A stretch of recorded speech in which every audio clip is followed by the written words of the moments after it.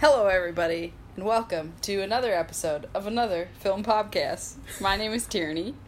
I'm Colin. I'm Matt. What? I did it like Jackie Brown. Oh, yeah. But my name's too short. I was gonna say. It would work with Tierney or Colin. Yeah, you should have done And a also- full name, Matt like Fox. a Matt Fox. Yeah. The other problem is that you can't see the lean in Yeah. on the podcast, obviously. So I just leaned, but you can't.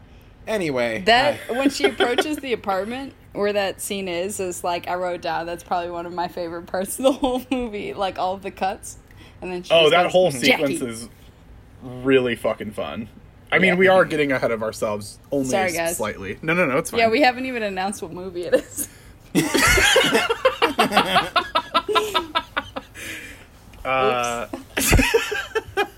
our rubric. Oh fuck, we're already off the outline. Oh no. LOL. As if no. we ever had an outline.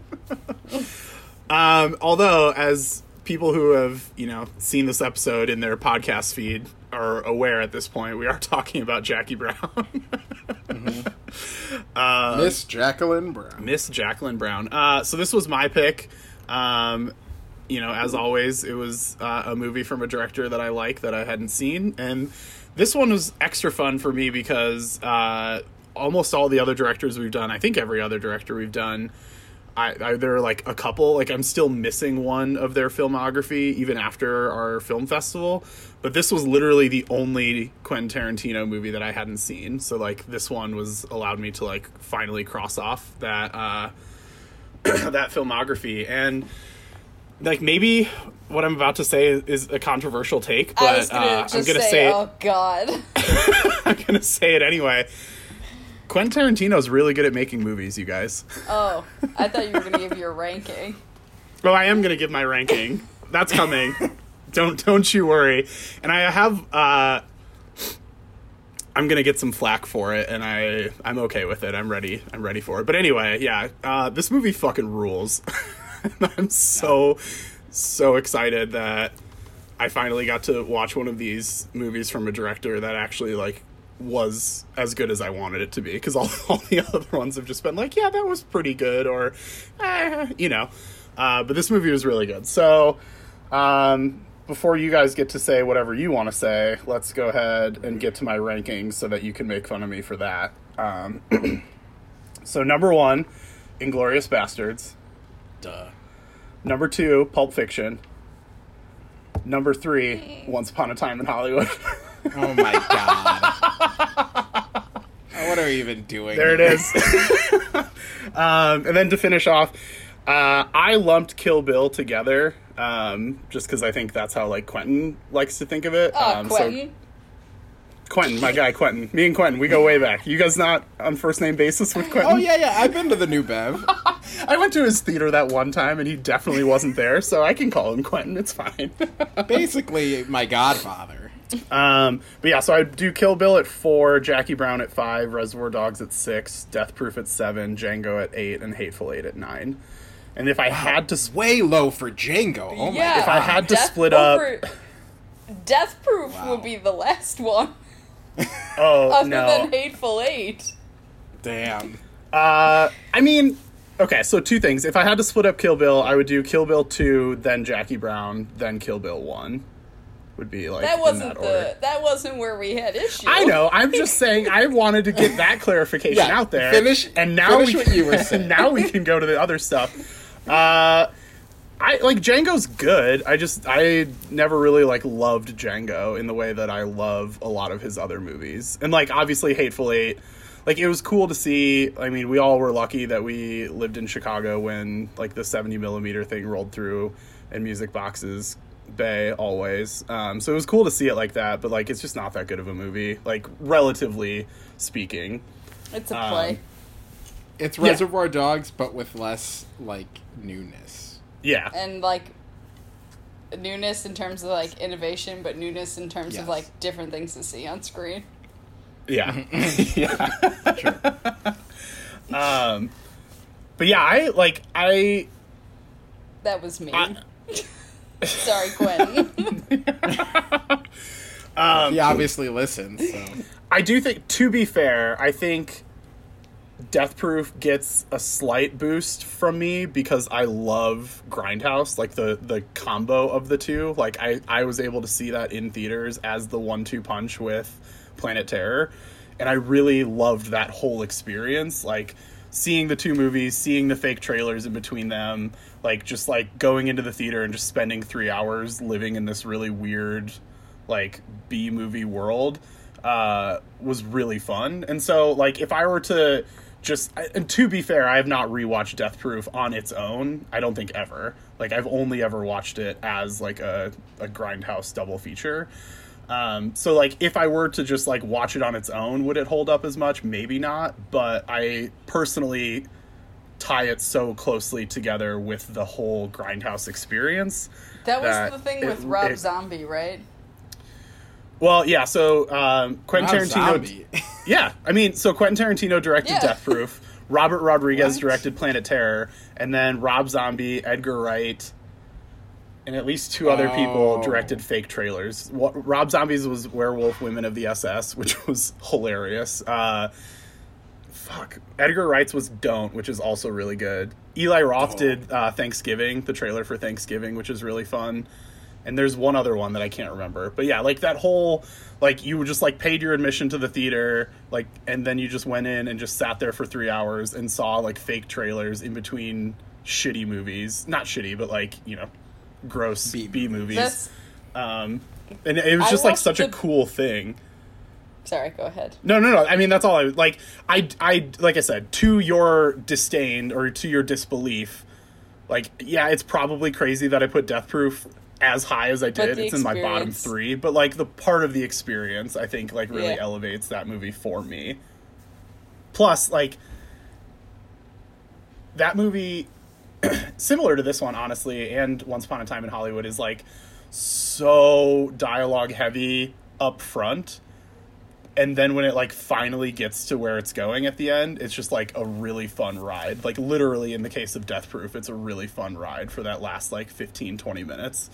I think like everything leading up to it is not the strongest Quentin Tarantino stuff, but like that final sequence where they're like driving the car and doing all the crazy stunts and everything, and Zoe Bell is like flying around on the hood of the car like for real. All that stuff is so fun to watch. And then the end of Death Proof is dope when they're just like beating the shit out of Kurt Russell. So like, hey, I haven't seen it. What the fuck? I mean, that's on you. That movie came out in 2007. This is unbelievable. This is unbelievable. That movie came out literally 13 years ago. I can't feel too bad spoilers for you. But yeah, sorry to anyone else. I will not apologize to Matt, but I do apologize to any of our listeners if I just ruined Death Proof for you. But anyway, yeah, come at me with all of your other hatred on my rankings. I'm ready for it. I think that's mostly fine. I just can't believe Django's so low. Yeah. I think Django's so fun, but that's not what we're here to talk about. Okay. What we're here to talk about is Jack Lee Brown. Jack Lee? Jack Lee Brown. Jacqueline Bouvier Brown. I had seen this maybe, God, at this point, maybe 10 years ago. Maybe less. Maybe 10. But I don't know if I remember catching everything the first time. And I remember definitely, like, the 3 versions of the same event, like, from different angles. I remember that. And I remember being like, whoa, this is cool. But I don't know if I really captured in my brain how meticulous the plan was that Jackie lays out. And this time around, I was like, God, this is so cool. And she's so smart. And it's just like, it's such a departure from Quentin Tarantino's other movies. Because we'll talk about this more. But like, all the violence happens basically off screen or not in front of the camera where we see a lot of the gore.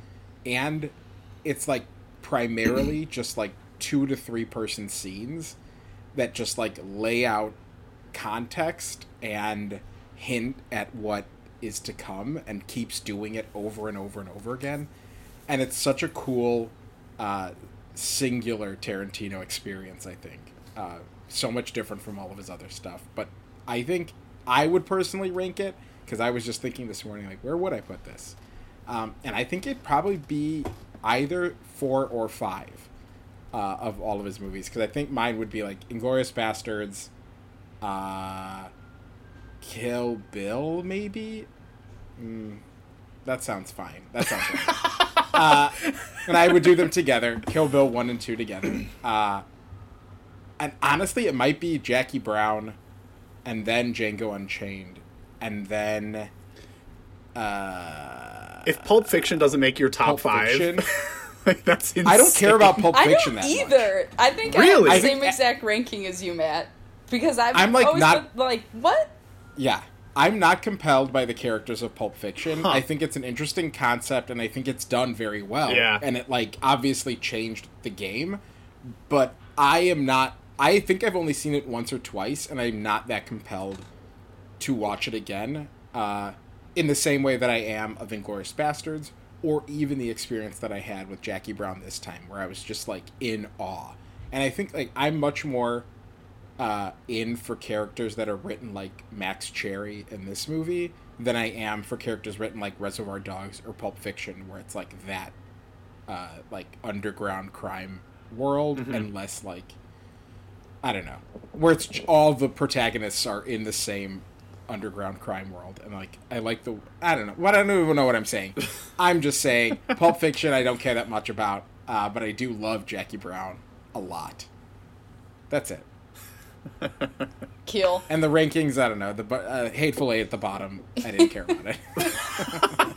I probably have the same ranking. I'd seen this before. I can't remember when. I just remember watching it in the basement of my mom's house.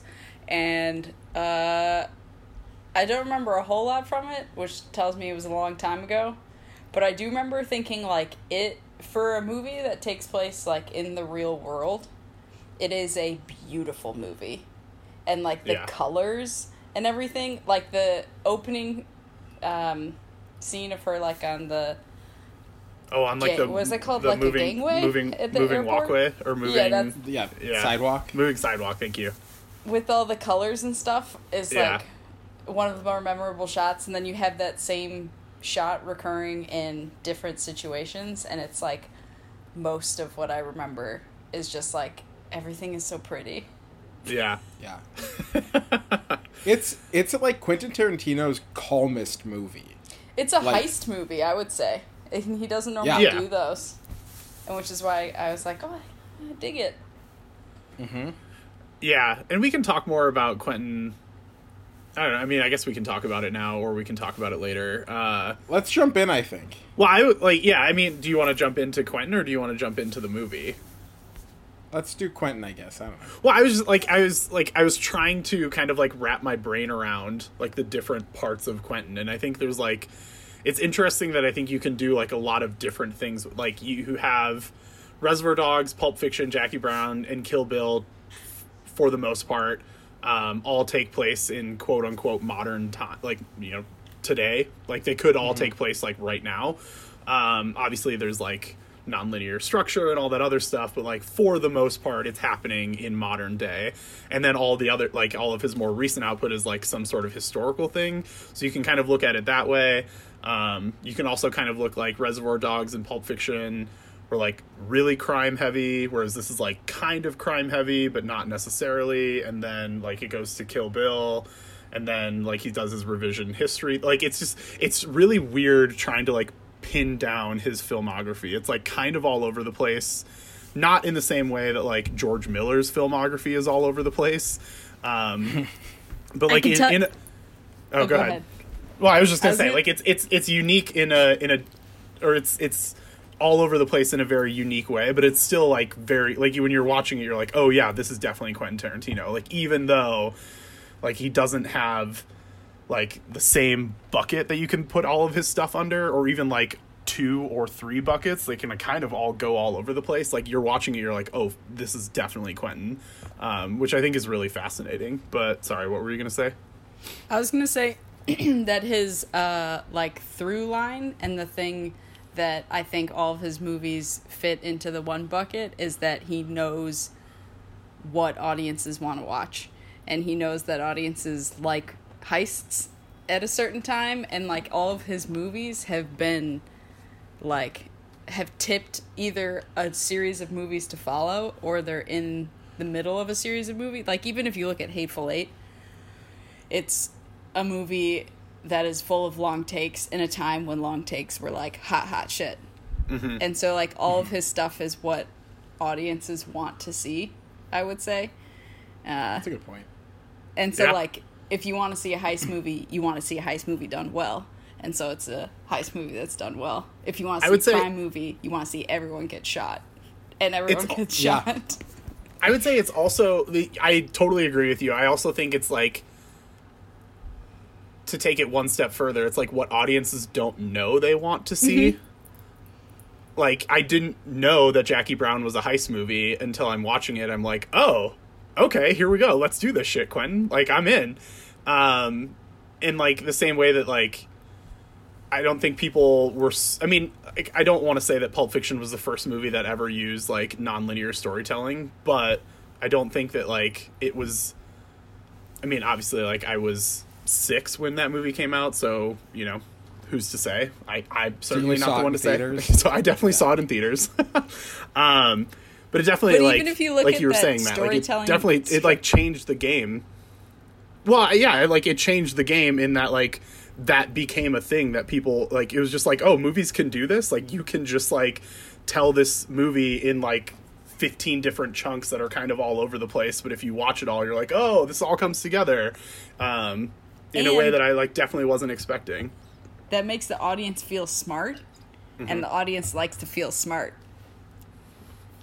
Look It's at you. it's what the audience wants. I mean, even to put the finest point on it, like, Inglourious Bastards is just, you get to watch Hitler die, and, like, that's what audiences want. Mm-hmm. And, like, and also something that nobody expected or thought they needed. Yeah. But, like, I can't think of another movie where they just kill Hitler like that. And that's what, like, caused waves when it came out of, like, wait, you can do that? Like, you could just change history? And it's like, yeah, it's a movie. You can do whatever the fuck you want. Yeah. So I think that's, like, a great point to even, like, show that he's just like, I'm going to give you what you want, and I'm going to surprise you doing it. Mm-hmm. I think Jackie Brown does it in a way where you're not entirely sure what the plan is. And they keep throwing in new elements ahead of you, and you're like, wait, I didn't think that was part of the plan. And then they justify it the next scene to show why that one element that seemed out of place was in place because Jackie planned that. And, like, that goes from beginning to end. I was gonna say, I love the Yeah, way... even the cocaine in the bag of money Oh, yeah. is like, oh, it's not just money, it's also drugs. Like, there's things that keep getting revealed. Mm-hmm. And that's the only thing that she isn't in control of. Yeah. I loved the way that, like, every single time they were, like, getting ready to, like, talk about the plot or, like, the plan, it would just, like, cut to black, and then it would just move on to the next thing. And, like, each time, like you were saying, you would just get, like, a little bit more until it gets to the point where it's like, oh, this is happening right now, and we get to see it all these different ways. Like, the setup for that was so fun that I think it just made the payoff that much better, that you were like, oh, okay, I still haven't really gotten what the plan is, so now I just get to see the plan in action and get to, like, be like, oh, okay, now I get, like, all the different things that were leading up to this. Yeah. God, it's so fun. That whole sequence at the end is incredible. And that's also fun. Oh, sorry. So you go, Tia. Okay. What if I go? I don't have right. anything to say. So I just saw, I was looking through my notes because I was like, I feel like I have something to add to that. But then I actually have something to add to what we were talking about earlier about, like, if you could put all of Tarantino's movies in a bucket. Another bucket would be Feet. Oh my God, yes. I wrote Feet. Just because I was like, this is the most obvious, I feel like, and the most unnecessary. Yeah, I mean, it was... The only one that's not unnecessary is Kill Bill. Right. Yeah, I was gonna say, I think That's true. it's pretty egregious in Once Upon a Time in Hollywood, and also it's, like, even more disgusting in that one because Margaret Qualley is a hippie that doesn't wear shoes. So like when he zooms in on her feet, you're just like, oh, I super don't want this. But like, I was like, I mean, it's just like it's his thing now, and it's like not even like that. Like everybody knows it, everybody talks about it. I think Brad Pitt made fun of him for it, like when he accepted an award last year. So like it's not like a new thing. But I wasn't expecting it to be quite as egregious as it was in this movie. And then, sure enough, like 15 minutes in, Bridget Fonda sits down and the camera is just like, oh, I'm going to fill the entire frame with her feet. I was like, Jesus Christ. On Robert De Niro's glass. Yeah. And it went on for so long. So funny. It's so gratuitous. Also, I could not figure out who Melanie was, and it makes sense because if she's a Fonda, you're like, would recognize bits of her. But I was just like, who is this girl, and why does she look so familiar? I've only ever seen this movie, presumably with her in it. I was actually talking to Matt and Joel about this earlier today, and I wasn't going to bring it up on the pod, but since you did, sort of, Bridget Fonda just was fucking crushing it in the late 80s to like early 2001, and then she just like vanished. She has not been in a single movie since 2001, but she was in like at least 2 movies a year for basically the entire 90s, and then she was in 4 movies in 2001 daughter? And then she was just like, I'm out. She's Jane's niece. Oh, Henry's. But yeah, I mean, granddaughter. Yes, okay. Peter Fonda's daughter. Yeah, but I mean, I think that that probably goes to why you couldn't put your finger on who she was either, because like most of her career was when you were probably too young to be watching a lot of the movies that she was in, and then she just like hasn't really been around since then, which is kind of a shame, because I mean, like, she's good in this movie. I'm not super familiar with her filmography. Like, I was looking through it earlier today and I was like, oh, I've only seen a small handful of these movies, but like I thought she was good in this movie. Like, definitely not the strongest part of this movie, but she played like that particular role really well, and really, really just went for it in the whole feet department. So, also good on her for that. She was 33 in this movie and looks 20. Yeah. Wild. I was like, oh, it's so interesting that they got Bridget Fonda when she was so young, and then when you were talking about it today, I looked it up and I was like, wait, what's the math on this? If she was born in the 60s. And then I was like, she's 33? Oh my God. Like, the Fonda genes are strong. Strong in her. My God. One thing that did make me really uncomfortable about her character, and this was one thing I was going to ask you guys. Sorry, we're bouncing all over the place. It's fine. I think that at I've this got point, a lot of notes, so I'll put us back on track if we need to. At this point, we're like 23 episodes in. If people who listen haven't figured out that we don't really have a structure, I think that's on them. So, is she like? Is Ordell a pedophile? If he because she was 14 when he first. No, wait. You guys, I'm reading nothing.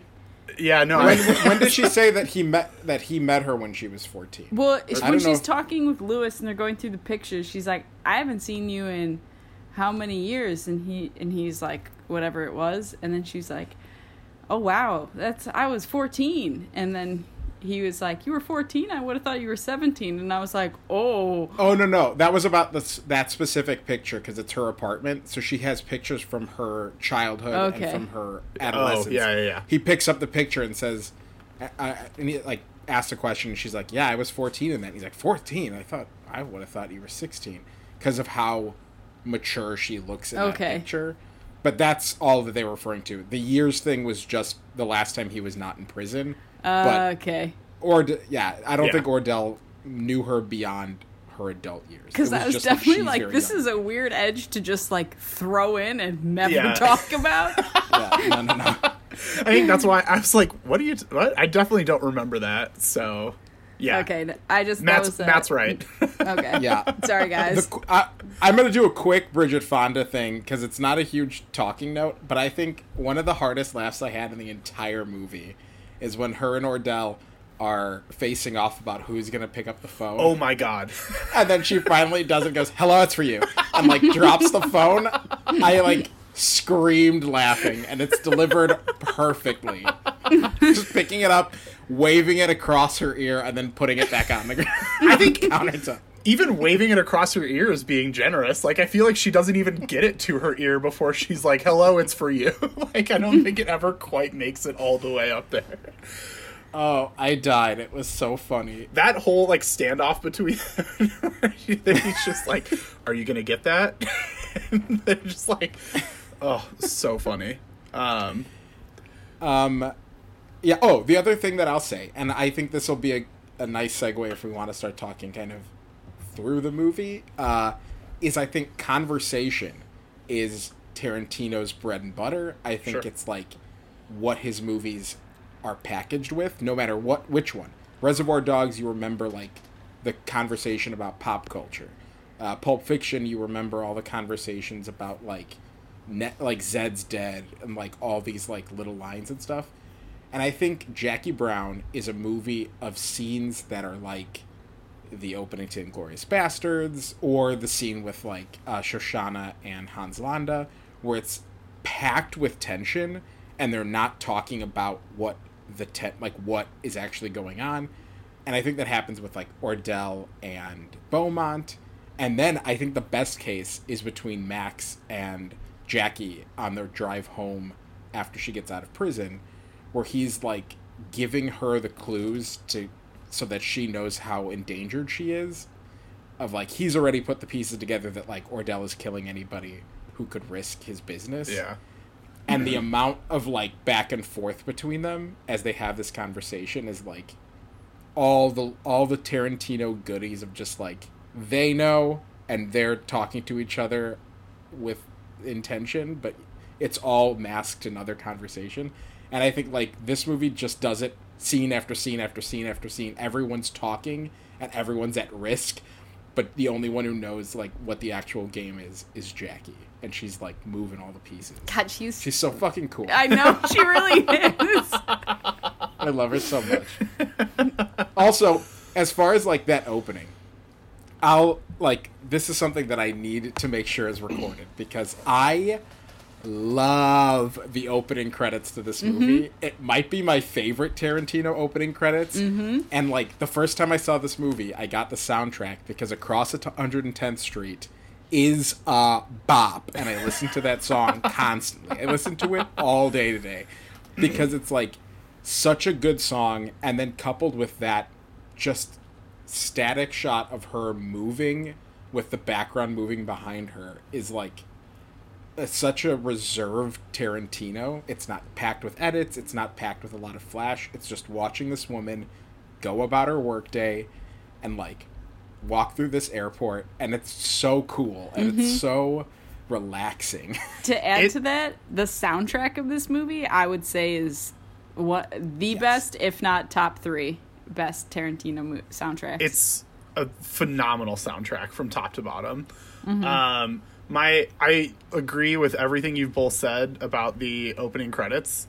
My only note is that, like, just practically speaking, she just stands on the moving sidewalk, and then as soon as she gets off it, she runs to her gate. And I was like, girl, walk down the moving sidewalk. I understand that, like, it would not look as beautiful on film, but, like, that's what, like, you gotta just walk. Like, that's those moving sidewalks, like, yeah, sure, like, you can stand there, but you're not gonna get yourself anywhere if you don't actually put some effort into it too.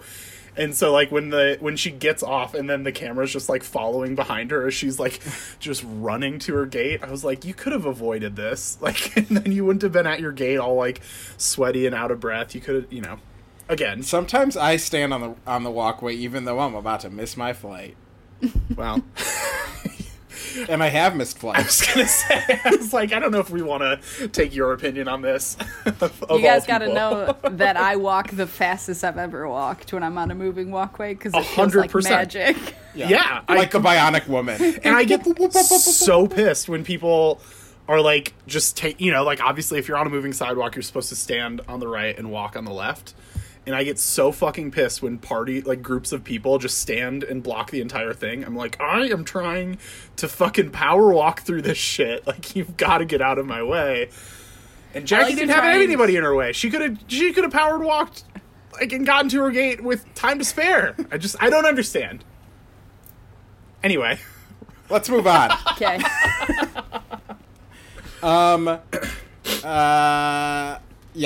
Just a cool opening sequence. And then you really, like, leave characters for a while in the beginning of the movie, where, like, you're hopping between stories that are currently separated, which is a very Tarantino move. We don't have to go scene by scene, because I just want to talk about Max Cherry more than anything.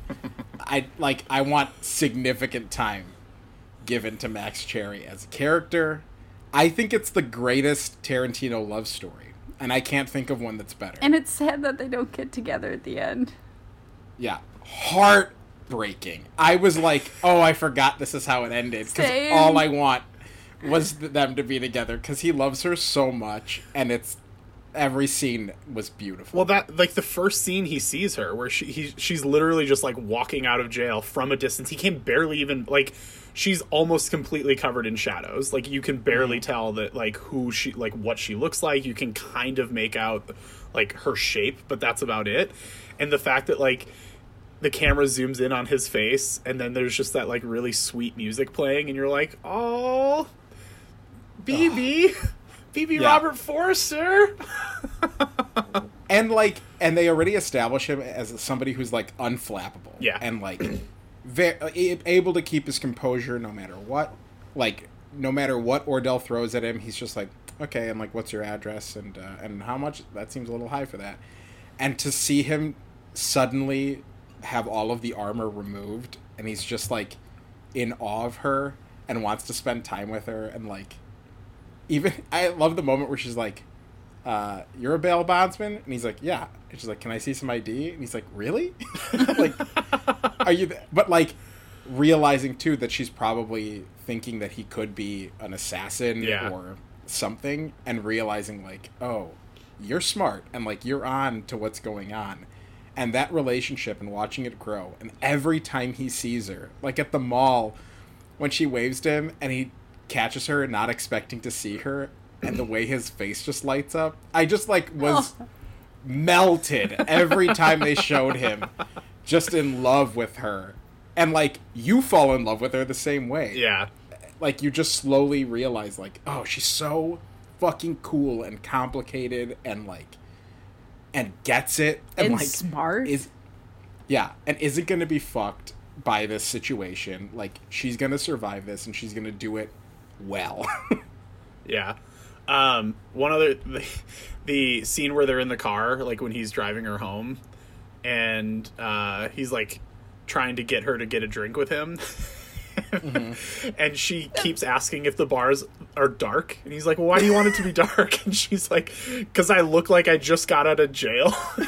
Like, yeah, that was also, good. when he leaves her the voicemail, and he's like, this is my telephone number, this is my work number, let me give you my pager. I was like, oh. I just love him so much. Oh, everything. It was like a 10 out of 10 for me. Like, maybe definitely one of my favorite Tarantino characters, maybe in the top 3. Like, just a sweet, sweet, sweet man. So good and so kind. And, like, Robert Forster is fucking dope in everything. And, like, R.I.P. to Robert Forster, but, like, God. He's so fucking good in this movie. Like, everything that he has to do in this movie is perfect. Is, like, literally just pitch perfect. And, like, just watching him throughout the entire thing, you're just like, yeah, give me more of this. I wish Quentin could have used you in all of his other movies. Like, yeah.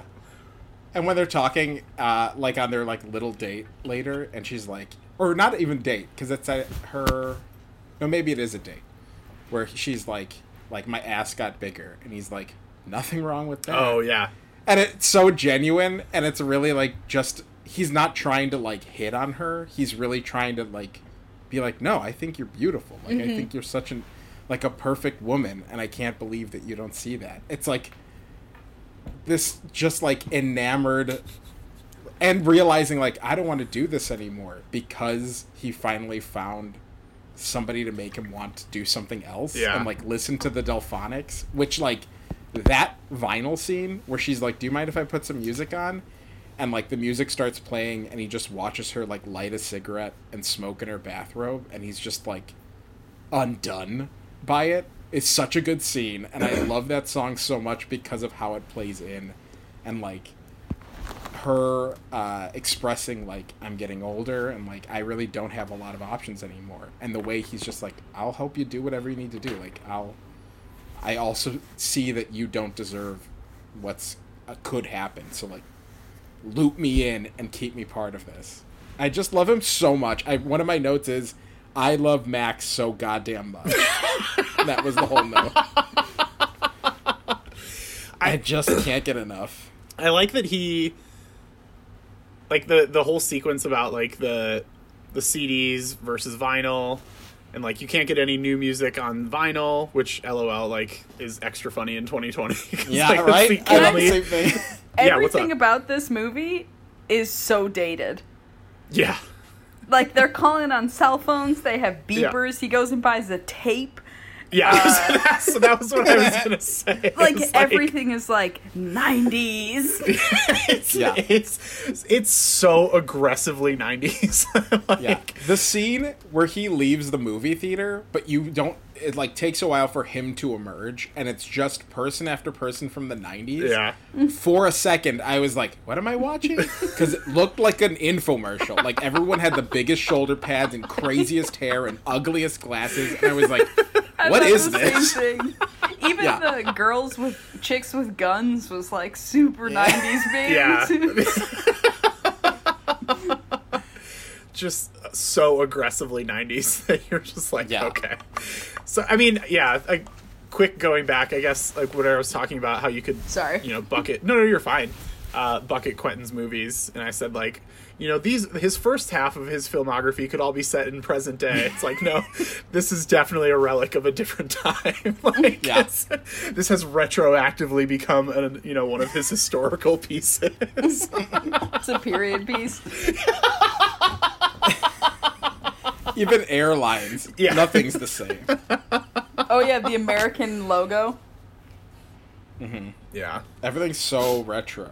And actually, I want to touch really quickly on the chicks with guns, because that was such a cool intro for the villain. Yeah, to just be watching this movie, this like infomercial thing, whatever it was, and like explaining guns through this thing, and explaining that like the popular guns are the ones that they use in TV and movies, and everybody wants those guns because they're they're what these characters play, which is, I think, a through line of Tarantino too, of like media perpetuating violence and how the two intersect. I think Once Upon a Time in Hollywood, like, specifically is about that and like calls it to attention out loud. Yeah. But Inglourious Bastards is about that. Kill Bill, they talk about like the Death Squad or whatever, like the TV show of female assassin. Or no, that's Pulp Fiction. Yeah. Pulp Fiction, they talk about that. But just the idea of like TV shows influencing people wanting to be like these characters. And in this movie, because it's so restrained, you really don't get that same feeling of like, oh, I want to be part of this world. All you want is for Jackie to succeed and Jackie to get out of it and to be safe and comfortable. And I think it's like interesting to have that commercial in the beginning to specifically say like, oh yeah, violence is tied to this TV show or like this VHS that I have. Yeah, I also I don't think I knew that Robert De Niro was in this movie until I was like watching it last night. I was like, oh, Robert De Niro was in this movie. But I think like that whole sequence that you were talking about was like really interesting and like a really good introduction to that character. And like you said, like we get this intro with Jackie where like the opening credits, she goes to her gate and she's just like welcoming people, and then the next like 20-ish minutes of the movie move to like this movie is literally called Jackie Brown. Like you would think that we're going to be spending most of our time with her. And like, this movie should absolutely be called Jackie Brown, but it's like a really interesting thing that they're like, no, we're actually just going to like totally sidebar for like the vast majority of the first chunk of this movie to give you an introduction to these other characters. But I also thought that scene was really funny in introducing Robert De Niro's character. Yes. Who just like absolutely does not give a shit about any of the guns or anything that Ordell really. is saying. He just does not give a fuck. And it is so funny watching him, like Robert De Niro, play that particular character was really, really amusing to me. Yeah. Robert De Niro's performance in this, I just wrote De Niro as a note because, like, I feel like this performance is so different from what he normally does. So He does unlike it really anything well. he's done. Yeah. Yeah, he's just vacant. He's just It's so good though. go with the flow and, like, oh, yeah. It's so funny because he's just this, like, okay, yeah, there's a body in the trunk. Like, okay, I'll go along with it. And to be totally honest, the way some of the lines, especially towards the end when he gets mad, which I'm not going to compare the level of violence, but in the way he says things and the way he expresses himself when he's angry, it was very exactly the same as my dad, where I was like, oh, Robert De Niro could play my dad. Like, it's the same timbre. And when he gets frustrated, he's like, there's no talking to her. You know what this is like. There's no talking to her. It's just like, it was so funny to watch Robert De Niro do that kind of character of just this, like, I'm okay, yeah, sure. That's, when she's like, do you want to have sex? And he's like, oh, yeah, okay. Yeah. Okay. Everything's just so easygoing and go with the flow. And that's why he gets in trouble. But also, when he loses his temper, that switch is so crazy to watch him just go unhinged. Well, yeah, because, like, the entire movie, you know, it's like a 2.5 hour long movie. For 2 hours of this movie, an hour and 45 minutes of this movie, he's just, like, stoned out of his mind and just, like, does not give a shit about anything. And then all of a sudden is just, like, literally, like, pounding down Melanie's door, dragging her, like, and just, like, basically, like, screaming at her at, you know, department store volume. Like, it's just like, whoa. Oh god, what is this? But then he goes back to the same thing when he's like in the car with Ordell. It's just like, this character is incredible. It's so fun to watch. You shot her. Yeah. Is she dead? Pretty much. Yeah. Where did you shoot her? Once in the stomach and once in the chest. I mean, yeah, I'd say she's dead. I did want to say, just real quick, you mentioned, like, when she's like, so do you want to fuck? And he's like, yeah, okay. It cuts to black, and then the title card just says 3 minutes later. Yeah. and then they just, like, finish, and she's like, well, that was fun. He's like, yeah, fun. She's like, all right, cool. And then as she's walking away, she's like, and now we can catch up. I was like... we just had to get that out of the way, and now we can, like, be old friends again. It's like so good. Oh god. I would say there were thing... some, like, inner titles like that worked for me, but a good majority of them I was like, this is unnecessary. But I did like the 3 minutes later one. So I mostly agree that they were unnecessary, but they almost always made me laugh just because of how over the top they were. Like, when he goes to Beaumont's house, it's like, it gives like his address or whatever, or like it says like the city of, but then underneath it says like 2 blocks north of on Hollywood or whatever. And I was just like, this is so stupid. They're like, so Tarantino. It's so Tarantino that I was like, this is really dumb. And like, anyone else doing this, I would definitely be rolling my eyes, but with him doing it, it just like made me laugh. Like, I was just like, yeah, okay, I'm down.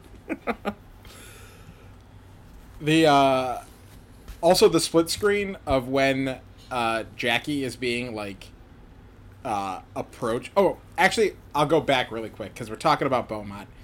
The structure of the movie is so cool, and this is one thing that I didn't really catch the first time, of like, like you said, you leave Jackie, and then you spend so much time with Ordell and then Beaumont, and then you see him, like, tell this whole story to Beaumont, and you're not, like, you assume that he's probably gonna kill him.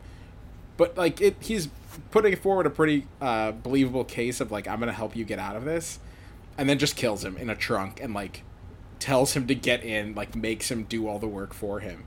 And then you get to see that Jackie is in the same spot, so that you really get all of the tension that's been built of, like, oh no, and she's at odds with Ordell now. And I think that, like, structure was so cool. And then when when Max leaves and she's in the house and Ordell is there with his gloves on, like, Ordell gets there, has gloves on, turns off the light, you're like, oh god, this is so bad.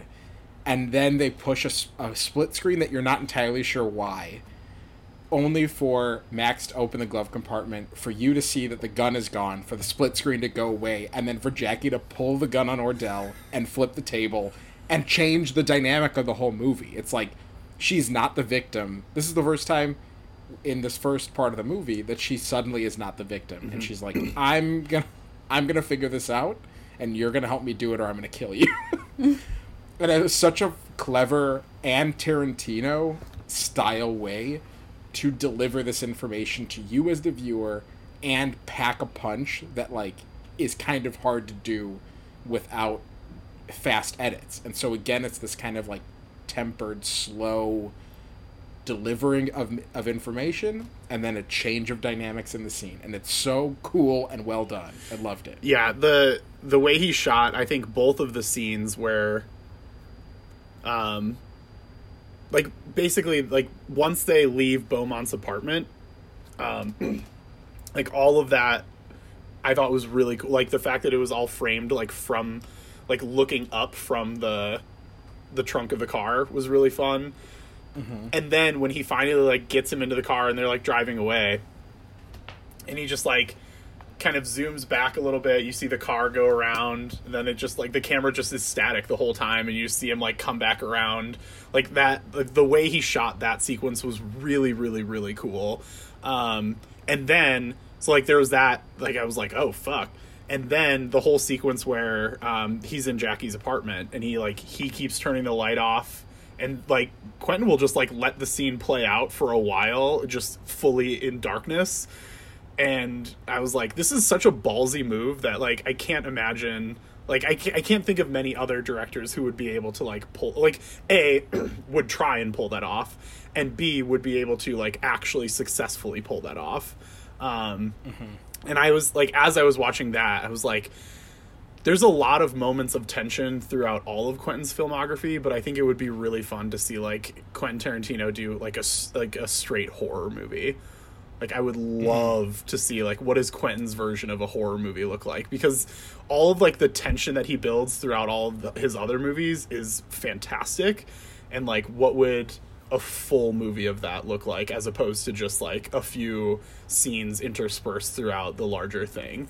But yeah, that, like, both of those sequences I was just, like, really floored by. Yeah. Yee. And those are, and, like, especially the Beaumont scene, which is the first, like, act of violence in the movie, so far away, so obscure. Like, you don't see Chris Tucker in the trunk, even, from the angle that we're at. And that just keeps getting repeated, where, like, when Melanie gets shot, it's off-screen. When Robert De Niro gets shot, it's, like, we're behind, so we can't see anything but, like, the blood spray. Yeah. I thought all Melanie of it was is shot so on screen. No, Robert De like, Niro's falls on screen, off. and you see him, like, grab his gun and, like, pull the trigger. You may see, like a side of her, but she's not on camera. Like, she's off to the side, and you just, like, are like, oh, okay, I see what happened here. JK. Yeah. Also, after he shoots her and he walks away and he goes, see, I knew it was here. It's so funny and crazy.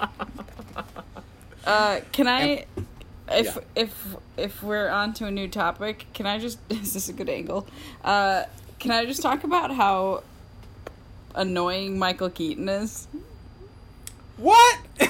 I mean, I Go in. was not expecting it, but yeah. Let's go. I don't know if it's the characters he plays typically, but like I was watching this and I was like, God, he's just so annoying. And then when he puts that gum in his mouth, I was like, God, I want to slap him. I mean, I wanted to slap him pretty much the whole time. I assumed that was the point, but I was just like, ugh, I don't. And he always wears weird shorts. I just kept thinking of him in Spotlight with his wide-hipped men in pleated khakis. There was one particular shot in this movie where I think it, like, he takes off. First of all, when He's Jackie in shorts? goes, no. I mean, yes, but not. That's not the one I was going to talk about. So when Jackie goes back to the police station or whatever, the ATF station or whatever, to like try and figure out if she can get her job back / put her plan in place. And he rolls in with that fucking leather jacket and that motorcycle helmet. I was like, I knew that you were supposed to dislike this character the first time he was introduced, but my God, do they really make you hate this person? I was just like, and that's where I'm like, fuck you so much.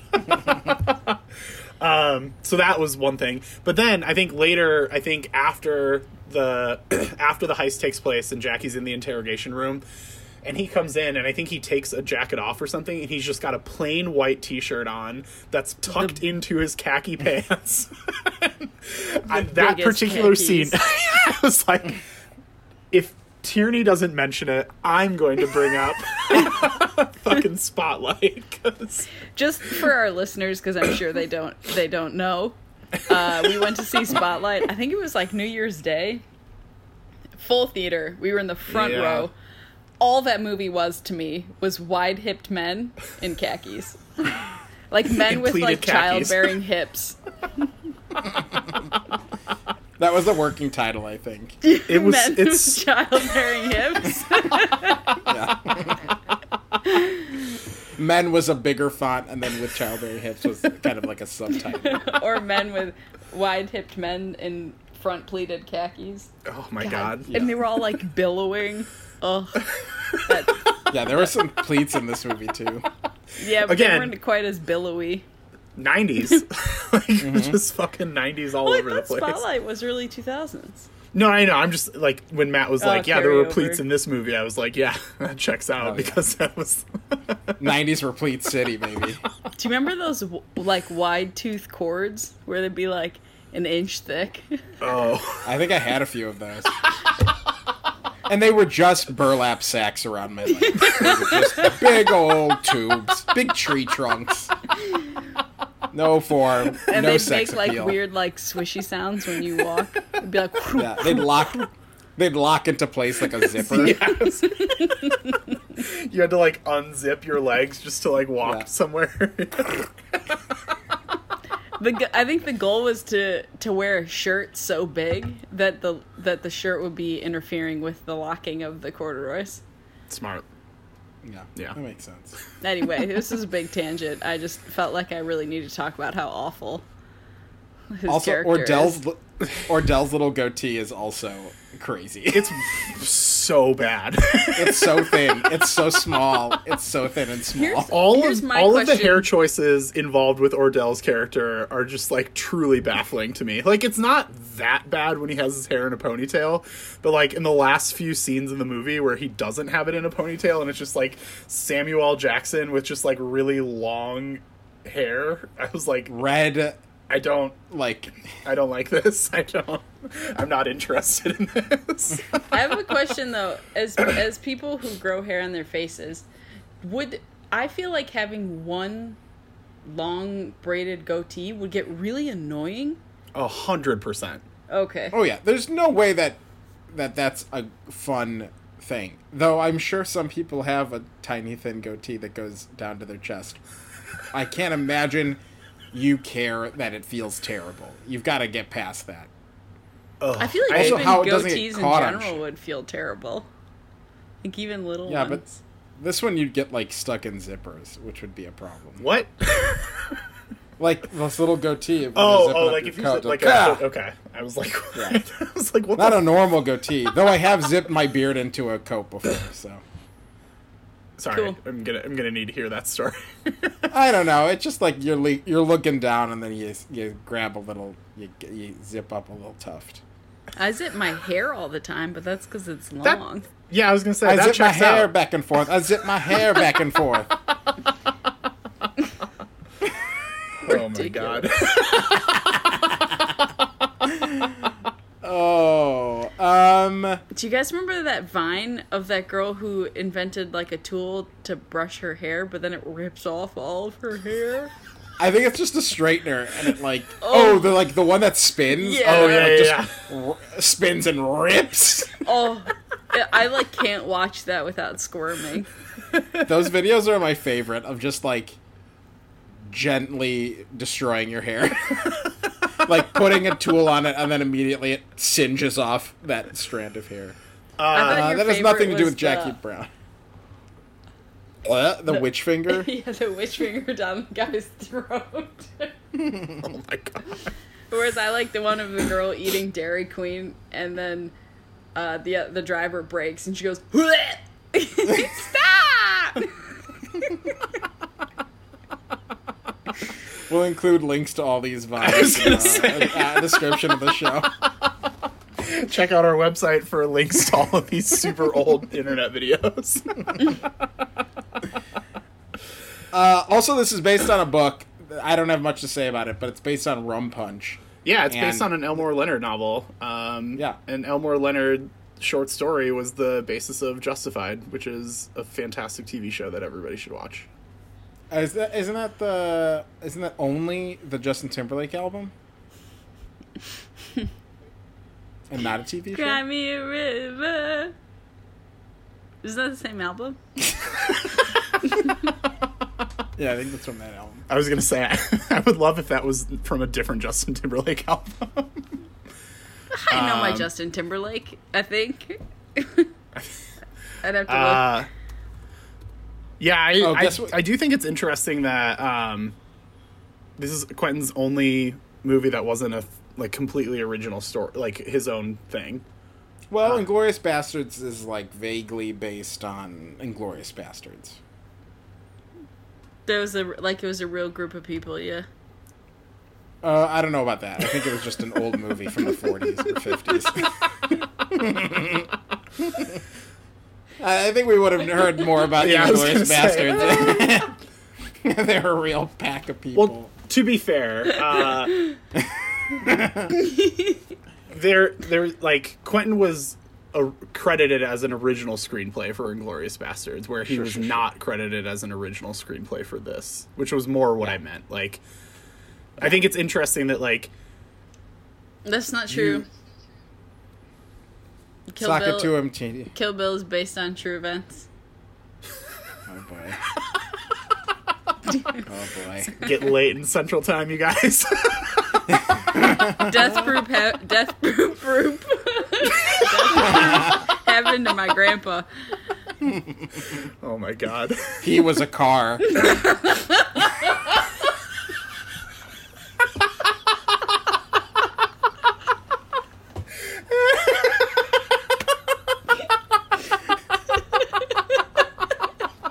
So please be sensitive.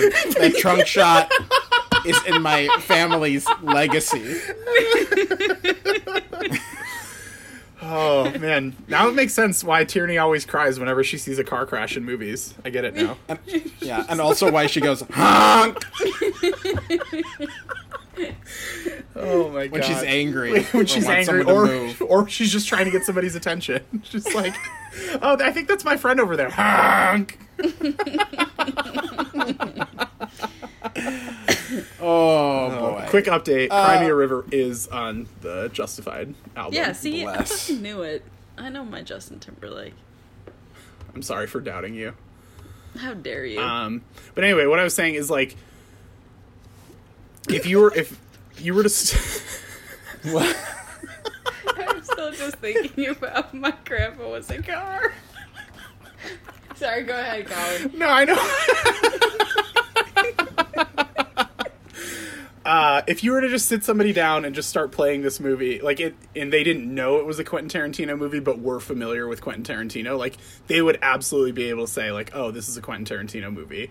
I just thought like it's interesting that he was able to take something that already existed and like fully make it his own. Obviously I've never read the novel that this is based on, but like you can tell, however much he did take from the actual source material, you can tell that he fully made this his own version of it. Yeah, I think also because I quickly read like what the book was kind of like, whatever, a Wikipedia summary, and I skimmed that, but I couldn't even be bothered to read the Cliff's Notes. Yeah, but I guess in the book, her name's Jackie Burke or something like that, and she's a white woman in her 40s who is working for an airline and stuff like that. And I know that one of the things that Quentin Tarantino said about Jackie Brown was that he wanted to take the idea of these blaxploitation heroines like Pam Grier played, which we got to devote a portion of this podcast to Pam Grier. I've just been waiting for that. That's all my other notes are. Let that be the rest of it. But like, what would that character who like, got mixed up with the wrong people be in her 40s, and how would that kind of character approach things? And I think that dynamic is so much more interesting than some white woman who like gets involved in this. And even them saying like she's a black woman who's going to go to prison and like doesn't deserve to be there. And I think that drives so much why you need her to win, where you're just like, she's got to get through this. Like, she's got to beat them all. And watching her succeed and watching her play everybody against each other just the way she needs to survive and get out is like so satisfying because it's her. But yeah, Pam Grier, let's fucking talk about it because she's so good in this. She's so good. That was I've never ever made a note about what the film should have been nominated for, but she absolutely should have been nominated for Best Actress. She's so good. Every single scene, she just crushes it. So, and she's so cool. She's so fucking cool. Like, that intro to her, as we've already talked about, like, the opening of this movie is just incredible. But, like, the whole time, just, like, watching her just, like, stand there, just looking fly as fuck, you're just like, yeah, hell yeah. I will say, like, the first couple scenes of her where she's, like, playing everything, like, really... Like, she's playing it, like, very, very subtle. I was just like, it's not bad acting by any means, but I was just like, oh, like, I hope we get to see more from Pam Grier. And then once the movie takes off, I was like, oh, okay, here's the thing that I was waiting for. And my God, like, she is just on fire. I think basically, like, as soon as, like, she gets out of jail, like, from that moment on, you're just like, I cannot take my eyes off of you. Like, if you are on the screen, I am just swooning over whatever the fuck you're doing.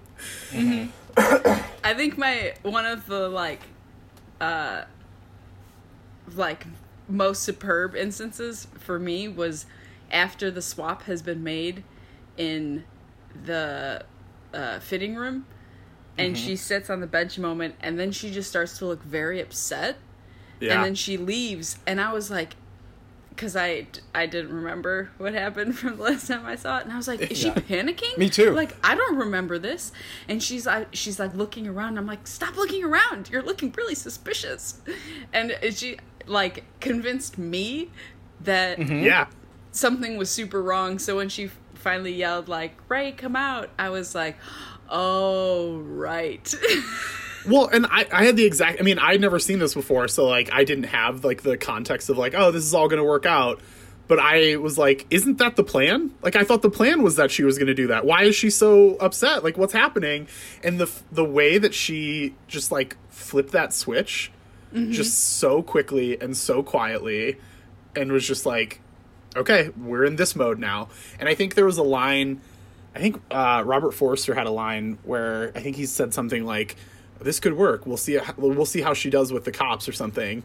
And, like, you get right away that's like, oh, she's gonna fucking crush it with the cops. Like, it's not even gonna be, like, we don't even need to be moderately concerned about that. Like, she is just gonna fucking destroy anything she needs to make sure that this plan works and she gets her money and she can, you know, live the rest of her life. God bless Pam Grier.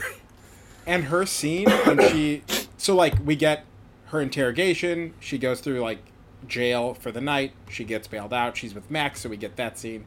We get her and Ordell, and then we get her and Max again when she gives back the gun. So that we're already seeing, like, she's telling Ordell about the plan, but then she's also telling that plan to Max, and that plan involves her going to ATF to give them information. And then the next scene, she goes to ATF dressed to the nines, and, like, the first time when she was like, can I smoke in your office? And they deny it, and she's just pissed off. Mm-hmm. And this time, because she's giving them what they want, she's like, can I smoke in your office? And they're like, yeah, go for it. And she just has total control, looks awesome, and is, like, giving them exactly what they need, but only as much as she wants. It's flawless, just, like, shifting constantly from being kind of nervous with Ordell or, like, trying to, like, make him believe her and make it seem like, oh, no, I wouldn't tell on you. Like, I'm okay. And then being very open and, like, happy and comfortable with Max, to being very restrained with the cops, and just constantly, scene by scene, shifting back and forth. And like you said, in the dressing room even, the moment that she sees a reflection, and we see a reflection that looks scared and not ready and not prepared, and it's just her internal, like, recognition of, like, if I can't do this, then I will be that person, and I'll never be able to stand up and, like, defend myself. And that's the moment of her just being like, yep, we're gonna do this, and I'm gonna do it exactly like I planned it every step of the way. And that fear when she's, like, running away and trying to pay for the thing, it really is confusing. And it's one of those moments where you're like, wait, what was supposed to happen in this scene? Was she supposed to give that bag? Were they supposed to know about it? And all of that stuff is so well crafted, and Pam Grier just delivers every single moment over and over again. Yeah, I have no disagreements there. I also liked when she's in the interrogation room at the end, and Michael Keaton leaves the room, and you see, like, a quick moment of her, like, being herself. Like, not having to put on, like, a, like, very cool, like, persona. And I thought that was really well done as well. Like, it wasn't too much, but it wasn't too little. It was, like, just right. Yeah. Mm-hmm. It was great.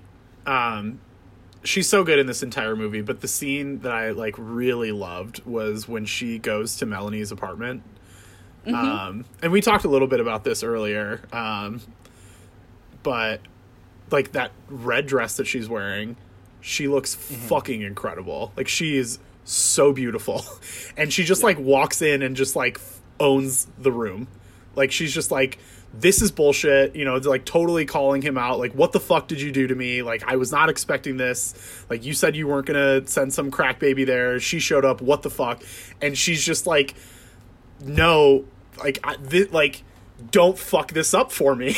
And she's like, I am not going to allow your bullshit to fuck up my plan to steal your fucking money. Like, it's so awesome. And I was just like, yeah. Like, yes. Yeah. Give me an entire movie of this scene and I would not say no. Like, it's so good. Yeah. And knowing that same character earlier is like, oh, I just borrowed your gun because I felt like I'd be safer with it. Yeah. And then he's like, well, do you need it for another night? And she's like, no, I got one now. And he's like, you bought one? You went out this morning and bought a gun? And she's like, what? I'm sorry, I can't hear you. Like, just perfect at any, like, whatever she needs to be to the people that are trying to control her. Max, not so much, but, like, everyone else. Yeah. She's just, like, pivoting constantly. Anything she needs, she'll just pivot and get it. And in the final moments where she's like, he's got a gun. Yeah. It's like, boom, done. He's dead. You're free. home safe. I loved when she was just sitting alone in the bail bonds office, in Max's office, and she's just like practicing like how she's gonna pull the gun on Ordell. And you just get to see her do like 4 or 5 different versions of it. I was like, this is so like, I feel like this is absolutely like what somebody in that position would do. Like clearly like can hold their own, but like has never had to hold their own to the extent where like I might have to literally shoot someone, you know? Like, and so just watching her just, you know, and just like keep trying different things and then ultimately realizing that she just wasn't going to be able to do it. And so she just like called in reinforcements. I was like, nice. Like that's so like that just feels like that's just such a like that character is so well thought out and well developed and well realized that like all of those pieces right there at the end just like yeah, you're like 100% this whole thing fully checks out. And I think like Quentin wrote it really well, she played it really well, just everything comes together beautifully. And then like you said, it ends up with her just being like, he has a gun, like just mostly like not really scared, mostly just stating it like matter-of-factly and kind of loudly. And it's just like, yep, just to be like, and this needs to happen, because then it exonerates her. She's not even the one who pulls the trigger. Yeah, everyone does exactly what she needs them to do so that she can get out of this. Yeah, it's powerhouse performance. And earlier when she has the gun pointed at Ordell when he comes over to her house and he's like, okay, well, if we're going to talk about this plan, could you at least point that away from me? And then she just like tilts her hand the other direction. Yeah. But it's like, no, idiot, I'm not going to take the gun off you. Incredible. Pam Grier is somebody that I wish was just in all of Tarantino's movies. So I love her in everything. That was the thing I was going to say, like John Travolta after Pulp Fiction kind of had like a moment. Like he's definitely not around anymore, unless you saw Gotti, which did anyone see? Which real quick sidebar, Gotti I believe was a Movie Pictures production or movie pass production. Excuse me. Oh yeah. Really? So if we want to bring that back. Have I told you that I was gonna go see it with Becca, and we were talking about going to see it, and her cousin thought it was Goddy, like on Magatti, like gods and goddesses. And she's like, "The fuck movie is this?" Yeah, were you guys gonna go see it with like using your movie passes, but it was only in theaters in Chicago for like a week? Yeah. Yeah. And then that we movie have to got go like to a 0 somewhere really far away in the suburbs. Yeah. But anyway, I think like like John Travolta was in this Quentin Tarantino movie and then like had a moment afterwards. But it feels like Jackie Brown or Pam Grier like didn't really have like a moment. Like it just seemed like he brought her back for this incredible performance. Like she obviously it was like, you know, a thing in the 70s. But he like brought her back for this incredible performance, but then like I don't know, Hollywood failed her. Totally. Yeah. She's so good in this movie, and then like I'm looking at her filmography after that, and I have either not heard of most of these movies or these movies are The Adventures of Pluto Nash. So like I'm gonna look her up. Yeah, I feel like they done her real dirty, and it's a shame. Yeah, she just crushes this movie. I also love her line, "I don't get a lot of new stuff often," when she's talking about when he's like, "You can't get a lot of new stuff on vinyl," and she's like, "I don't get a lot of new stuff often," and you're like, "I want you to have everything." Jackie, you're the best. And the final moment where she, and it does, I don't even know if you really know as a viewer that she also used Max until she's at his office and she's like, "I didn't use you," and he's like, "I didn't say you did."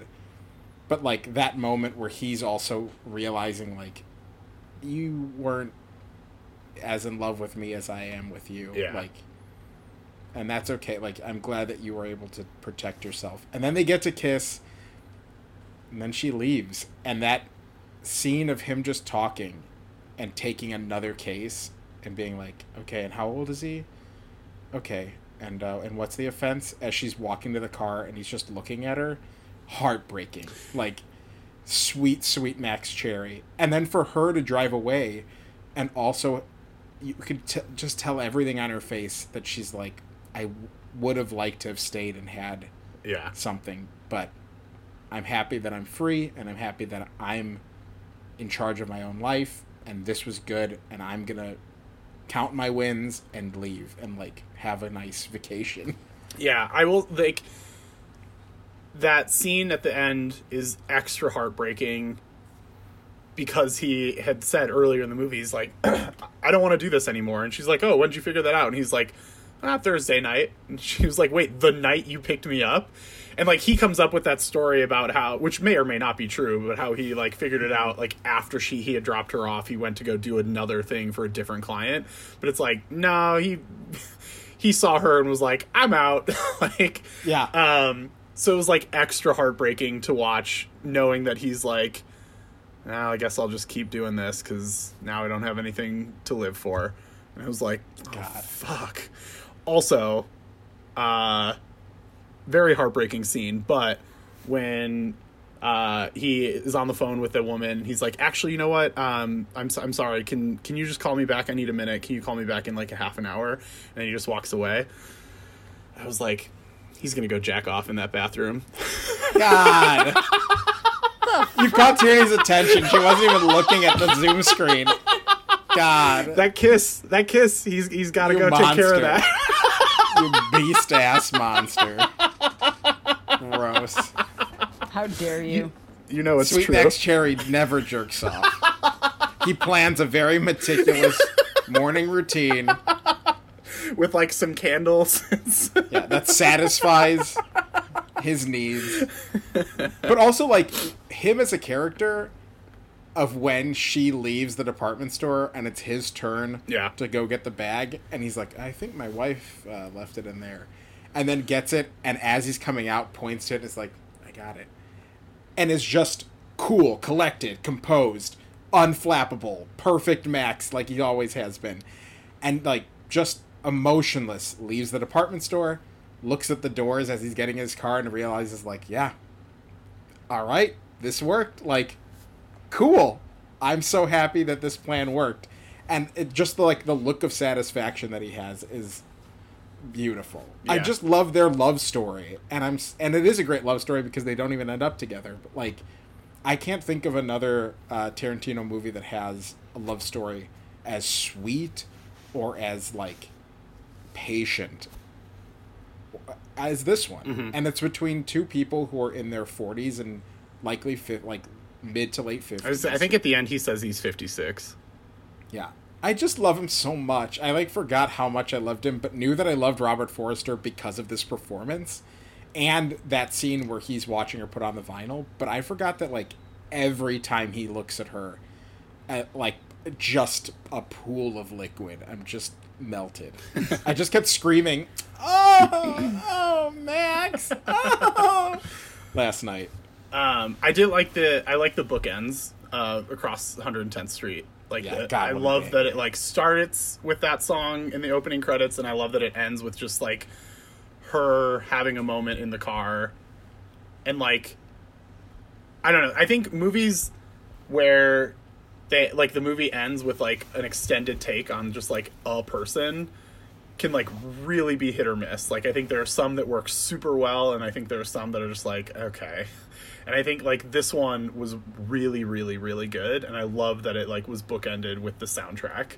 I thought that was just a really nice touch to end the movie on, and just her, like you said, just you can just watch her go through all of those things and finally be fully at peace with the choices that she made and the life that she's about to have. So, and that sweet Spanish vacation she's about to have.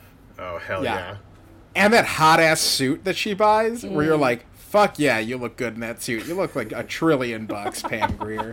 But also, the lyrics of, did whatever I had to do to survive. I'm not saying what I did was all right, but trying to break out of the ghetto was a day-to-day fight. Mm-hmm. Is, that playing over as she's, mulling over everything that she's done and wins. The best part about this movie is that she fucking wins. And even when you think she's losing, that was part of her plan, and she still wins. Like, it's so rare that you get a satisfying movie, especially with a heist movie, where it's just like, yes, yes, yes. And by the end, you're just like, fuck yeah. You did it. You win. Everyone else can blow. Oh, God. Jesus. Ugh. Is that... I was Is saying, that I the don't. brunt of the conversation? I don't have anything else to say. Yeah, about the no, those movie. are all We my can notes. Hit the I have- categories. Two quick things. Okay. You know your boy loved that this took place in a mall. Oh, fuck yeah. I 1000% thought that last night. In the same way that I saw that shot of Michael Keaton and was like, Tierney's going to want to talk about Spotlight. I was like, no wonder, Matt, because I knew that you had seen this movie and that you really liked this movie. I didn't know, like, how highly you would rank it on Quentin's list, but I knew that you really liked it. And I was like, no wonder Matt fucking loves this movie. So much of the plot takes place in a goddamn mall. Yeah, and I forgot that that's where the trade happens. And then as, like, Max... Is it Max or Jackie, like, enters the mall and you see, like, the full expanse of the mall in front of them, I was like, hell yeah! We're getting some Sam Goody shots up in this 90s mall. And also, this isn't a huge point, because she edited all of Tarantino's movies, but credit again to Sally Menke for just editing the fuck out of this movie and being a true queen, rest in peace. Yeah. Just the coolest editor. And this is so different from other Tarantino movies, and she nailed it. And she, like, nailed the tone and the pacing. So, Sally Menke, this one's for you. This one's Sally. for you, my girl. Thanks, Sally. Thanks, Sally. All right, let's do some categories. So, Oscars? Is that- Pam. Oh, Pam tattoo Grier. ideas. Sorry. I was like, where do we start? Ooh. This has plenty. I feel like Tarantino movies come loaded with logos. I know. I couldn't like come You up. get I the couldn't Cabo like Airlines. Cabo CA. Airlines. Yeah, that one's fun. Yeah, there weren't any that like super jumped out to me. Although there were a lot that I was like, oh yeah, that could be something fun. Yeah, even just her with the gun, like on the cover. I was gonna say, I just feel like it's got to be something with Pam Grier Yeah. and or Robert Forster. Oh, You could the get Delphonics on The cassette. Delphonics. yeah. You could I also, would get the Delphonics on cassette on my arm. you could also get Would you? I'm gonna hold you to that. No. Sorry, what were you gonna say to me? you could I could get a tattoo, like, so I could start shaving again, and I could get a tattoo of like a really long Oh. goatee. Just- Gross. No, what you should do Tierney. is you should get a full back tattoo and have it just be billowing pleated khakis. And then a tiny With a little shirt tucked Michael in. Keaton yeah. head. And then your sleeves are the billowing suit sleeves of Al Pacino. Yeah. So you're just a billowing movie monster. Yikes! What a nightmare. Yeah. Also, because you have the Blu-ray, did you have the one with like this inner sleeve that has like the 70s artwork on it? I did not pay much attention to my well, Blu-ray set last night. I think you would notice it because like this one comes in a sleeve and then you pull out a different like, Oh booklet. yeah, no, this is like a pretty standard Blu-ray case, like the plastic shit. Ooh, My we'll Blu-ray make it the case poster. is made of like water, and you have to like Oh, swim really? through it to get the DVD, and then you put that in the. Oh. Yeah. Look at you. Interesting. That's the at you. collector's edition, I think. You got the Yeah. fancy edition. I just got the regular It's- edition. They say it's in water, but what it actually is like a foot bath, and then you Right. have to like put on a swim is a- cap that's just Tarantino's head, I was and gonna then say you go it, diving in for Oh. all the feet. yeah, it is a then- Tarantino movie, so this Yeah. checks out. Yeah. And then you have to drink all Also- the water, but it's probably too gross for our listeners. Actually, It's too gross I don't know for why me, we're doing this. absolutely. You should get that tattooed on your body. Oh God, I hate it. Right next to fucking film fettuccine Alfredo. just true nightmare all You over, could get Bridget all over my Fonda's body. feet. Yeah, Yeah. what if I was gonna say along your back Just you a got bunch of all feet. the feet from Tarantino movies, Or So you have, like on the bottom of my Uma's. foot is just Bridget A Fonda's foot. Or no, on the Just- bottom of your foot, you should have the bottom of the girl's foot from Once Upon a Time in Hollywood. Yeah, I just like So go it's in and just like, can you tattooed- just color this disgusting fucking brown thing that's happening? Just do that here. Make Oh. my foot look filthy forever. I do take showers every day, but I want it to look like I definitely don't. So, can you do that? Is that a thing? I think Quentin will like it, Wink. I would. Yeah, those are I would tattoos. definitely spend time on this film set. Fuck yeah. Yeah, same. I'd live on it. Yeah. I'd live on it. Especially because half of it's a mall. God, you're the worst.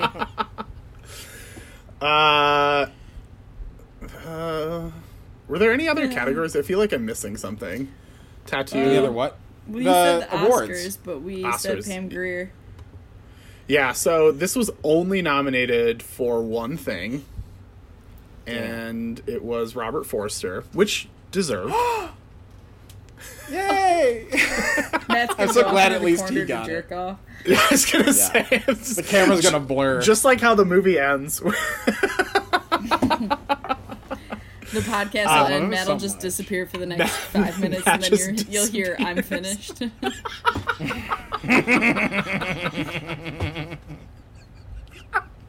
Oh God. Matt's So like, "I'm gonna."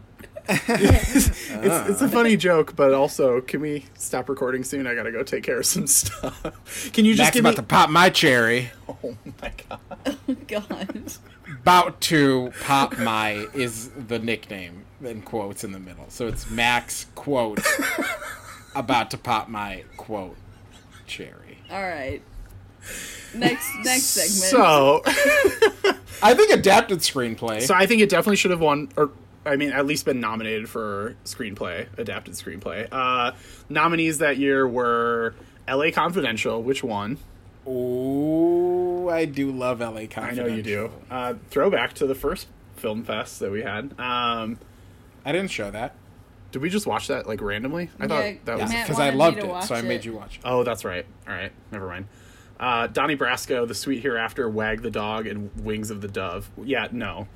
All the rest I don't of know. them are garbage. Get Quentin in Yeah. here somewhere. This is fucking You gotta be ridiculous. kidding me. Who, Bullshit. who was nominated for Best Actress? I want to be mad.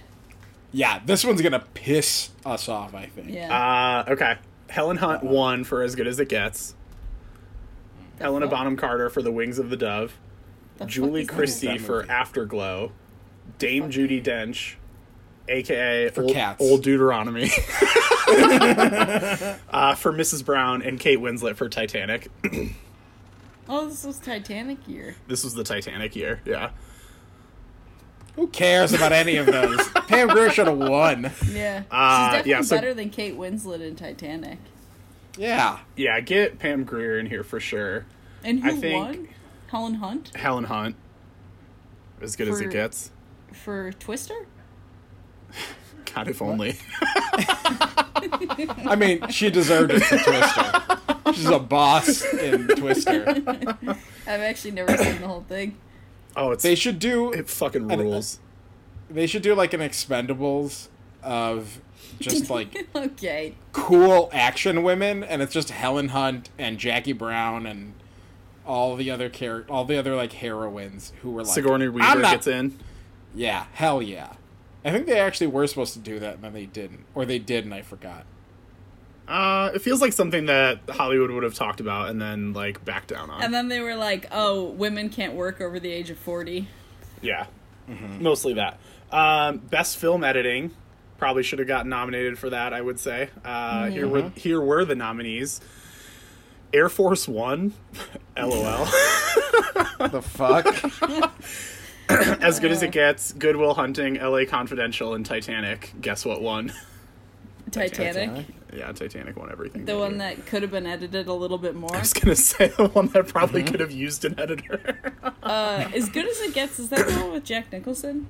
Yeah, he won that year for Best Actor. No, yeah, he did. Who was against Robert Forrester? Robin Williams won for Good Will Hunting, and then Okay, fine. Anthony Hopkins for Amistad, Greg Kinnear for As Good as It Gets, and Burt Reynolds for Boogie Nights. Damn, that's a pack category at least. But Robert Forrester really deserved stacked it. category. But then the other but ones had, like, movies I'd never even heard of, like Everglow Dove or whatever. I forgot that Boogie Nights came out this year. Everglow Dove. Guys, Would I watch think that when movie, we do maybe? podcasts at night, I'm a lot meaner. I think we should start recording all of them at night, because this has been fun. I just have no patience for So here people are the in my nominees for Best Director. James Cameron won for Titanic. Peter Cataneo for The Full Monty. Gus Van Sant for that's a Good Will great Hunting. movie, though. The Full Monty? Yeah, Or Good Will Hunt? What's happening? The Full Monty. The Oh. Full Monty. I haven't seen the full Monty. I don't think I definitely Do you haven't guys seen know it. what the premise is? Yeah. It's naked and they're normal average Joes. They become strip dancers, and their thing is that they get completely naked. The full Monty. It's pretty funny. Curtis Hanson for LA Confidential and Adam Agoyan for The Sweet Hereafter. I feel like at least like either Tarantino or PTA probably could have broken in there somewhere for either this movie or Boogie Nights over at least one of those other ones. Oh Yeah. yeah. All right, For sure. Oscars stay stupid. You know, it is what it is. Even, you know, they're getting better, but they weren't any better 23 years ago. No. Yeah, so that's Jackie Brown. What are you guys up to? Or what have you been up to this week, y'all? I'll do mine real quick because I feel like I have watched more, but I genuinely can't remember. I have been watching We Are Who We Are, the Luca Guadagnino HBO show. The song starring Kesha. You've been watching the music video. Is that a song? We Are Who We Are. It's a fucking It is, dope. yeah. It's a dope, Oh my dope, god! dope Kesha banger. That song fucking rules. I haven't listened to it. Maybe I will. You should. It's so much fun. Kesha is dope, you guys. Kesha. We should all be appreciating Kesha more than we do. I think a lot of people do agree with that. Now, I think Especially 10 now. years ago, not so much. Yeah. I watched the We Are Who We Are. I think is fine. It feels like the modern day version of Call Me by Your Name in like visuals, but tonally it's like very odd and uncomfortable, and like you're constantly looking at things that you're like, oh, I shouldn't be in the room for this. Do you remember? Do you What? remember what else was odd and uncomfortable? When we went to see Call Me by Your Name and your chair didn't recline. So I had like a bed and Matt had to sit upright. the entire Perfectly movie. straight, 90 degrees. It was To be odd fair- and uncomfortable looking. To be fair, it was probably worked out better for Matt because, you know, if you were reclined when you watched that movie, you definitely just would have fallen asleep. No, I think you just would have been able to see my boner easier. That's where I thought Colin was going. I was like, No. bold to make that joke. I'll make it on myself. That's fine. No, my stance with Call Me by Your Name is always that movie's boring as fuck and the last 20 minutes are beautiful, but it is everything else can be lost. GTFO, but I Yes. also watched David Cronenberg's Dead Ringers with Jeremy Irons. I thought it was bad. Okay. I never didn't even heard get. of it. It's about twins who are weird. That's it. I don't know. It's No a gross thanks. movie.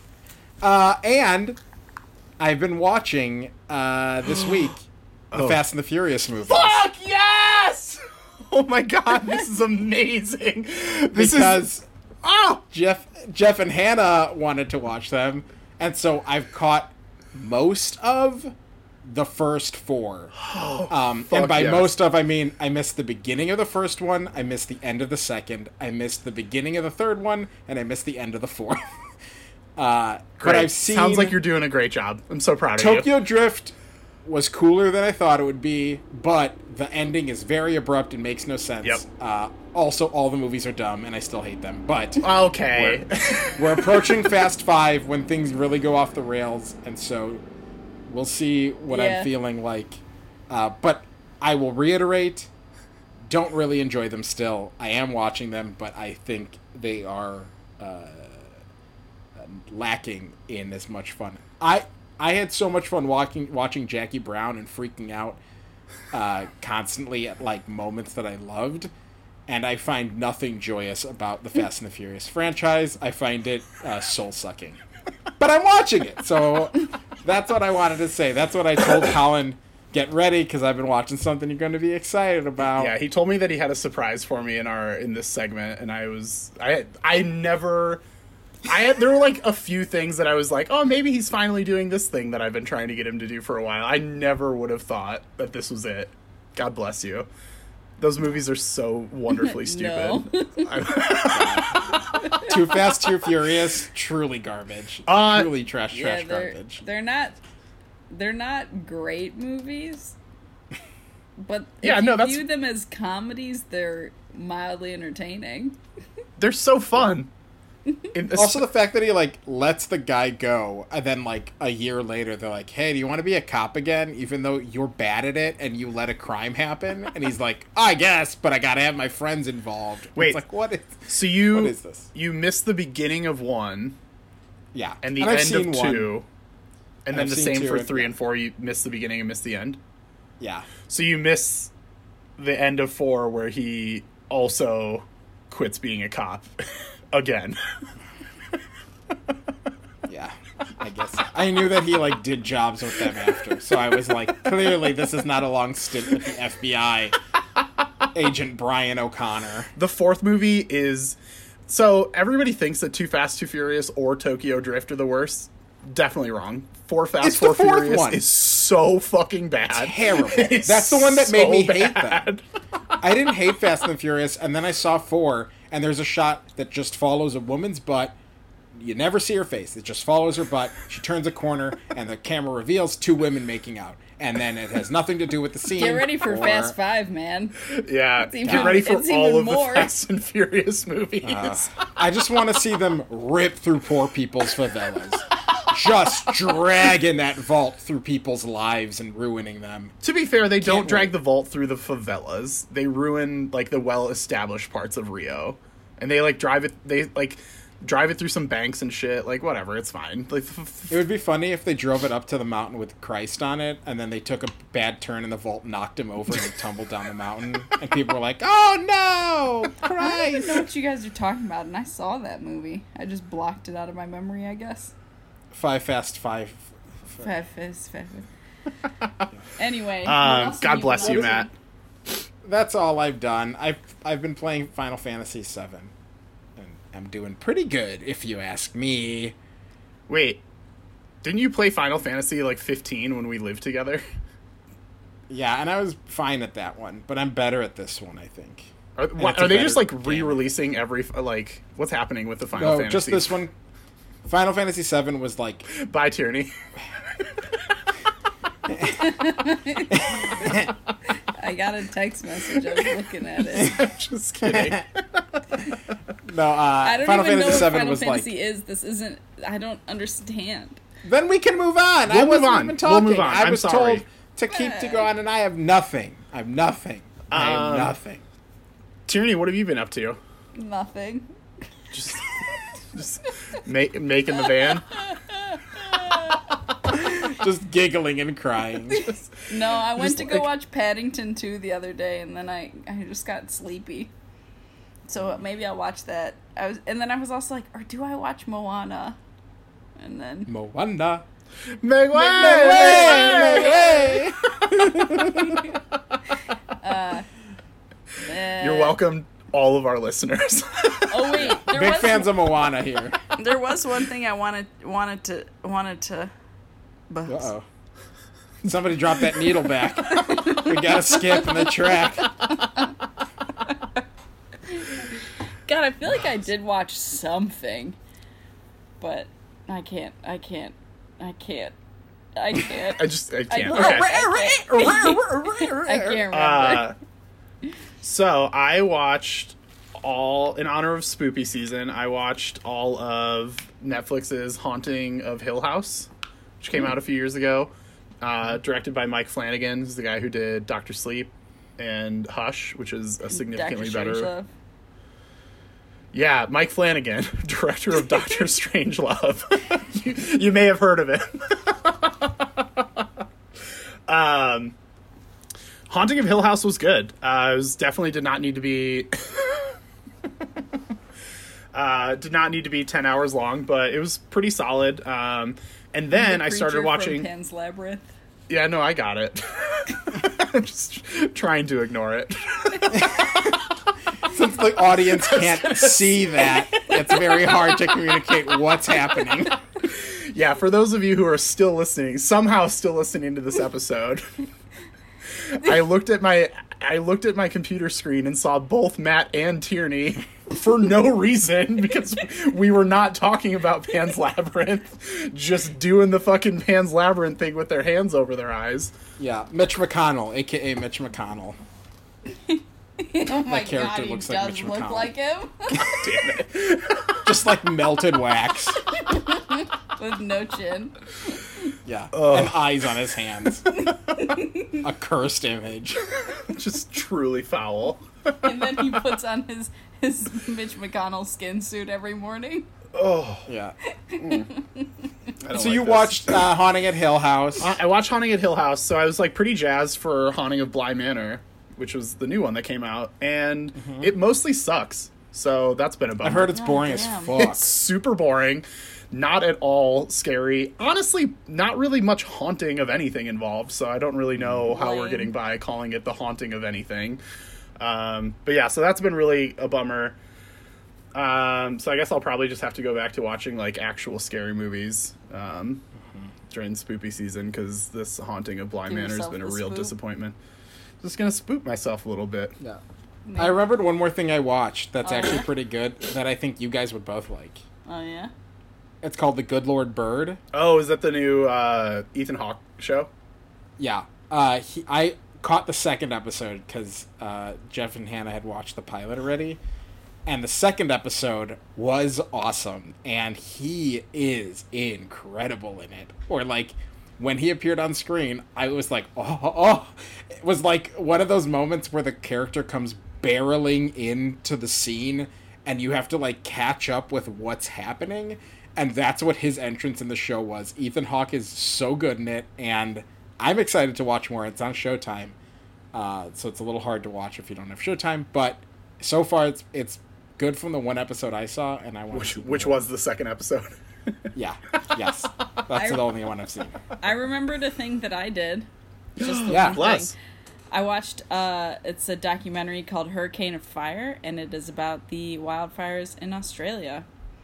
And it was, it's like testimonials, but one girl stayed to defend her house because like her dad had done it before against a fire, and she wore a GoPro helmet.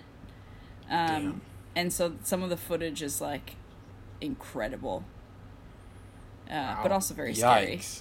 Yeah. that What is it sounds- on? It's through like New York Times Presents, which is on Hulu. So if you type in Oh. Hurricane of Fire, it does not pop up. But if you type in New York Times Presents, it's like episode 4. Is it just like a short documentary? It's an hour long, yeah. Oh, okay. Because it's a series. No, the New York other Times ones are Presents is a like series. different. Every one is a documentary. Like every episode's a documentary. Yeah. Got it. Nice. And then the only other thing that I've been up to is I have been watching more of Avatar. Oh. James Cameron's 2009 masterpiece. Just really getting ready. I keep hearing all these I see updates about you. how they're like, I guess Avatar 2 is like totally done filming, and they're like almost done filming 3, and then they're just going to do post for a little while. So I've just been like really getting back into the world of the Na'vi, and so I've been spending some time. Take your braid and stick it in an electrical socket.